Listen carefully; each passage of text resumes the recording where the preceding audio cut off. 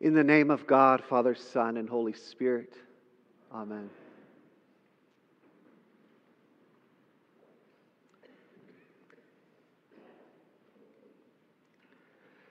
To this day, there are still some passages of Scripture that immediately transport me back to my preschool Sunday school class.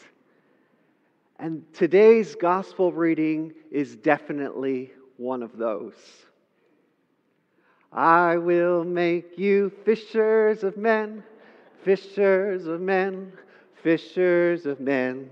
I will make you fishers of men if you follow me. I hear you singing. Some of you know that. Good. It's a cute image and a cute story. Fishing for people. As a child, it called to mind memories of sitting on the shore with Dad, fishing poles in hand, kind of like Opie and his dad, whistling down the dirt path with a rod over their shoulder. Fishing for people to me sounded like a game of hide and seek or tag or sharks and minnows. It brought to mind fun and happy relationships with friends and with family. As an adult, though, sometimes I find myself wrestling with this image. People are not, after all, fish. And to treat them as such is somewhat of an objectifying and dehumanizing notion. It can reduce people to something simply to be caught or to be plucked up unwillingly from wherever they are.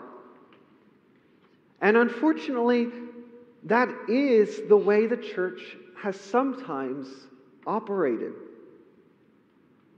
Whether it be through the spreading of Christianity through the transatlantic slave trade, or through forcing it upon people through the colonizing of indigenous people groups, or really even through the sometimes coercive evangelism tactics that focus more on winning souls for Christ rather than loving the wholeness of people, body, mind, and soul. We Christians have at times, treated people exactly like something to be caught and bagged and done with as we please. And so this passage can also be a dangerous one if we are not careful with it. But I don't think that that's what Jesus had in mind when he spoke these words to Simon and Andrew.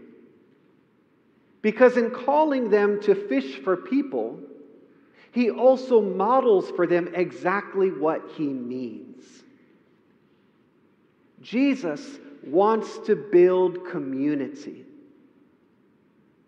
That's what this passage is about. Building community. In the beginning of this passage, we see a journey of one, Jesus. By the end of this passage, we see a journey of 5. Jesus is building community, and he models for us exactly what that means in this passage in 3 steps.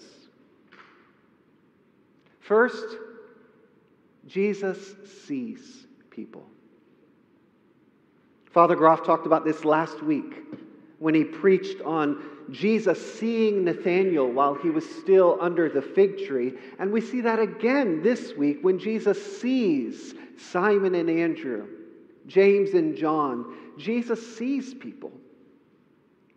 Seeing people is the first step in building community, which sounds very basic and very simple. But how often do we not see people? How often do we walk through the grocery store, passing by others, as if they were simply part of the decor? Or how often do we give a polite nod or a short wave to the people in our neighborhood without ever knowing their names?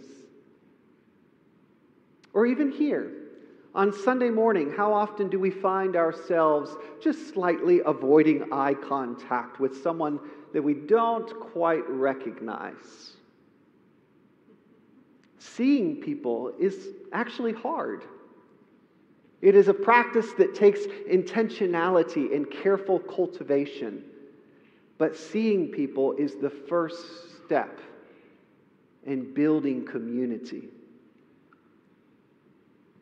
Second, Jesus meets the new disciples right where they are. Right along the shore, as they are casting and mending their nets, Jesus meets them. He doesn't first expect them to come to him. No, he goes to them. And he uses the language that is natural to them. Building community doesn't just happen. We sometimes have to leave our homes and leave our church and meet people where they are, in their context, in the midst of their experiences. As an introvert, my wife has to remind me often that if I want friends, sometimes I have to leave the house. I think that's true of all of us. Sometimes we have to reach out and find people right where they are. And that's what Jesus does in this passage. He finds Simon and Andrew, James and John, right where they are along the shore. And third, Jesus calls or invites the new disciples to participate and to partner with him in a common mission. Follow me, he says. Together we can fish for people. Together we can build community. Together we can do something of real purpose and meaning. We can point others to the work God is doing in the here and now. A new kingdom is at hand. Every community, whether they articulate it or not, has a set of goals and values. And so we need that common mission, that common purpose, in order to work together to build community. And that's exactly what Jesus demonstrates here in this passage. As we read through Scripture, you can see that these three practices, which Jesus models for the disciples, really become central to the character of the whole early church. All through the book of Acts, through the epistles, over and over again, we see the early Christians building community around the world through the practices of simply seeing people, meeting them where they are, and partnering with them in a common mission. So much so that these communities create for themselves not a fishing net, but a safety net. A community of love and support where all are known and taken care of. And the fish became a symbol of Christian community.